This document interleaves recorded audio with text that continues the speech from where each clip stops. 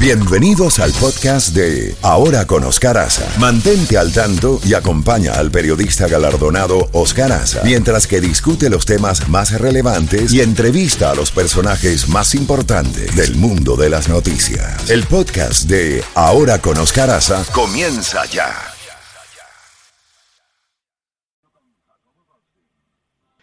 Bueno, a esta hora, claro que sí, 7:34. Jacobo, buenos días. ¿Qué tal el fin de semana? ¿Cómo la pasó? Esa bandeja llena de noticias. ¿Por dónde quiere arrancar, Jacobo? Buenos días. Bueno, buenos días. Arranquemos por el comienzo, como se dice. Estamos viendo cómo todavía sigue creciendo la cantidad de personas contaminadas en este país y el número de muertos. Hemos estado viendo también las encuestas. Casi todas las encuestas, yo creo que todas las que yo he visto traen arriba a Joe Biden sobre Donald Trump, y el de Real Clear Politics, que es promedio de todas las principales encuestas, trae a Biden con 49.3% y a señor Trump 40.7%, o sea, le saca a Biden 8.6% en el promedio de todas las encuestas. También tenemos, Caferro, que los principales estados de la Unión Americana que están contaminados y donde están creciendo las cifras en forma alarmante. Tenemos a Florida, seguimos en primer lugar en esa cosa de consecutivos días. Tenemos California, tenemos Arizona, tenemos Georgia, Texas, Luisiana y por supuesto allá en la lista está Nueva York por todo lo que pasó hace algunos meses. Ahora la situación en Nueva York ha mejorado y el número de contaminados ha venido bajando, pero hubo un tiempo que eran en el centro de todo esto, sí. Y ahora le está tocando a Florida. Imagínate cómo andan las cosas.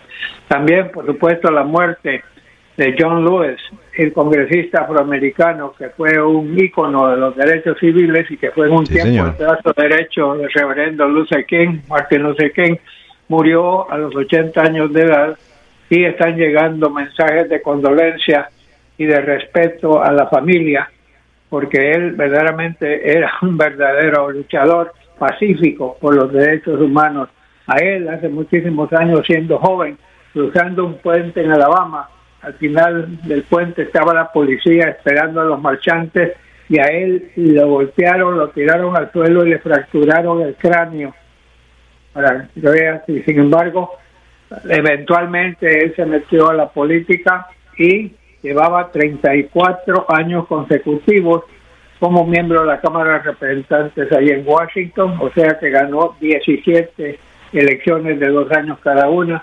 Él muere y deja un verdadero vacío, pero también murió de cáncer, por cierto. Y hablando de cáncer, tenemos la noticia que la magistrada de la Corte Suprema de Justicia, Ruth Bader Ginsburg, de 87 años de edad, Caferro, ella imagínate, está nuevamente víctima de otro cáncer. Su cuerpo está lleno de cáncer. Ella ha durado muchísimo y espera seguirlo haciendo, pero como te digo, la situación puede variar de un momento a otro. Si ella falleciera antes del 20 de enero del 2021, aún en caso de que el presidente Trump no salga reelecto, seguiría siendo presidente hasta el 20 de enero del año que viene.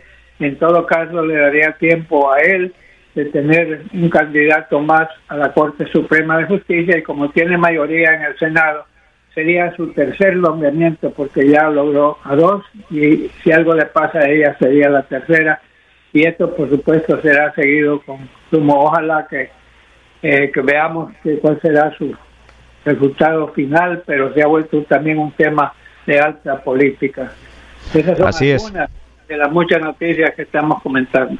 Jacobo, pues ayer el presidente Donald Trump dio una declaración a la cadena Fox donde entre varias cosas habló, ¿no?, que la bandera confederada es un símbolo de orgullo del sur de los Estados Unidos. Estuvo él un poco, lo vi un poco como presionado, como no sé, como el Trump calmado que yo he visto en las entrevistas lo noté como un poco, no sé, ¿usted pudo ver esa entrevista de Fox News ayer, domingo? Sí, vi, y te voy a decir una cosa, él se siente que Fox News es como si fuera su propia cadena.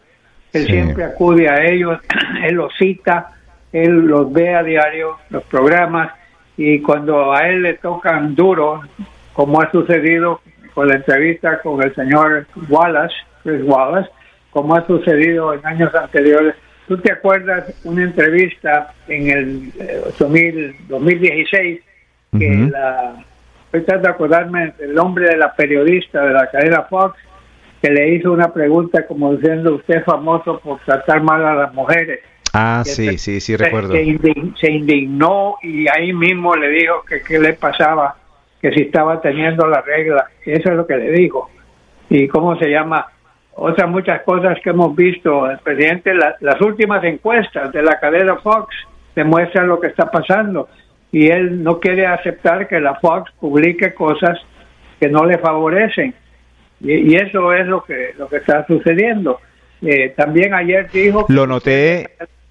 Sí, Jacobo, disculpa, lo noté un poco rígido cuando le hicieron varias preguntas también sobre la mascarilla. Dijo que él no veía necesidad de que fuera obligatorio la mascarilla, que funciona así, que funciona no, y que lógicamente le iba a dejar esto a los gobernadores.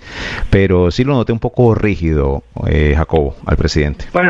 Bueno, mira, mucha gente está invocando lo que se llama el derecho constitucional de una persona, que no se le puede obligar. Bueno, eso suena bien, pero tenemos casos, por ejemplo, Caferro, antes de que tu papá naciera, aquí se fumaba mucho en los restaurantes, hasta que vinieron varios expertos que determinaron que el tabaco era malo, y entonces se han pasado leyes que no se dejan fumar, digamos, en sitios públicos, en lugares gubernamentales, no se deja fumar. ¿Quieres fumar? Te vas afuera y fumas, pero no en los sitios. Luego vino también los automóviles, cuando vino el cinturón, que tenías que amarrarte el cinturón, y eso era para tu propia protección. Sí. Ahora, estas mascarillas de hoy en día tienen doble trabajo. Uno es protegerse a ti y el otro es que otros se protejan de ti, que no lo vayas tú a contaminar. Yo lo vengo diciendo, yo lo estoy usando a cada rato. No me encanta tenerlo puesto, no es que bailo de contento, sino que simplemente sé que es para mi bien y es para el bien de las personas que yo quiero o que tengo a mi alrededor. Así que yo no sé cuál es ese pleito que ha politizado algo que es totalmente salud pública.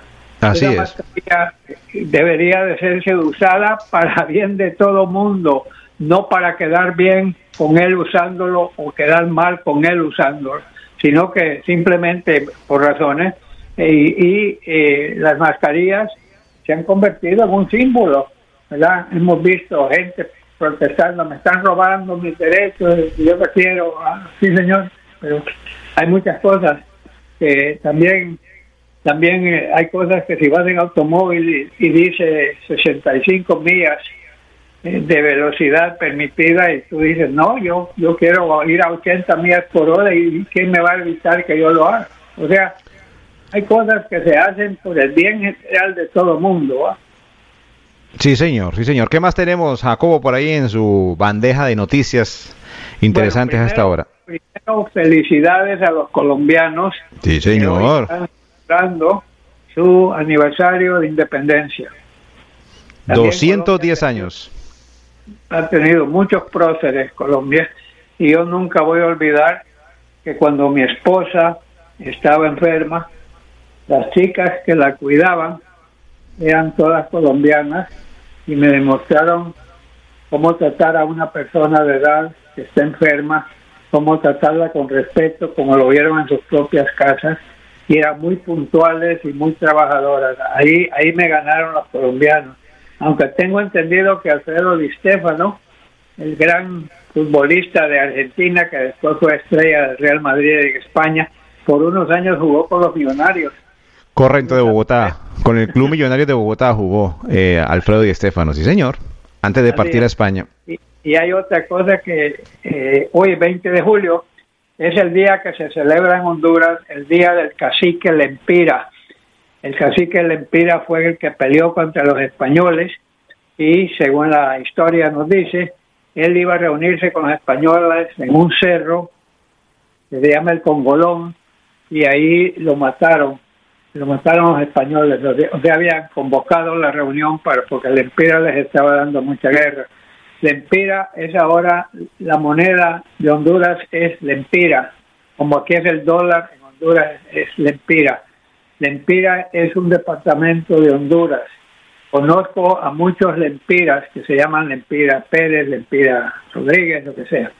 Y en mis tiempos de estudiante, cuando yo estaba en una escuela que se llamaba el Liceo San Pedrano y luego en el Instituto Departamental José Trinidad Reyes, marchábamos el 20 de julio bajo un calor horrible. Marchábamos uniformados porque había una estatua de Lempira ahí en San Pedro Sula y nos clavábamos 3 horas de discursos patrióticos. Hoy en día esos cursos han desaparecido, el curso de cívica ya no existe. ¿Para qué perder el tiempo según muchos genios? En Honduras nosotros respetábamos a nuestros próceres, los honrábamos, pero hoy en día es otro tiempo. Pero ahí está Lempira, siempre que veo una moneda hondureña me acuerdo del cacique Lempira. Muy bien, Jacobo, entonces le propongo un reenganche para las 8:30, ¿será posible, Jacobo? Sí, cómo no, y vamos a hablar de muchas cosas, incluyendo el pichichi. Sí, el pichiche del jugador Messi, de su equipo Barcelona, que no fue campeón, pero ayer goleó 5-0, ¿no? O sea que hablemos de todo un poco. Ayer jugó como debió haber jugado los últimos 2 meses, sí. Desgraciadamente. Yo soy Barcelona, pero yo felicito al Real Madrid, lo ganó, lo mereció ganar. El Barcelona al final de la temporada era una sombra de lo que fue antes. ¿Okay? Sí. Ok, bueno, Jacobo, nos escuchamos 8:30 de la mañana. Muy bien, 7:45. Esta es la Z Mañana, ahora con Oscar Haza.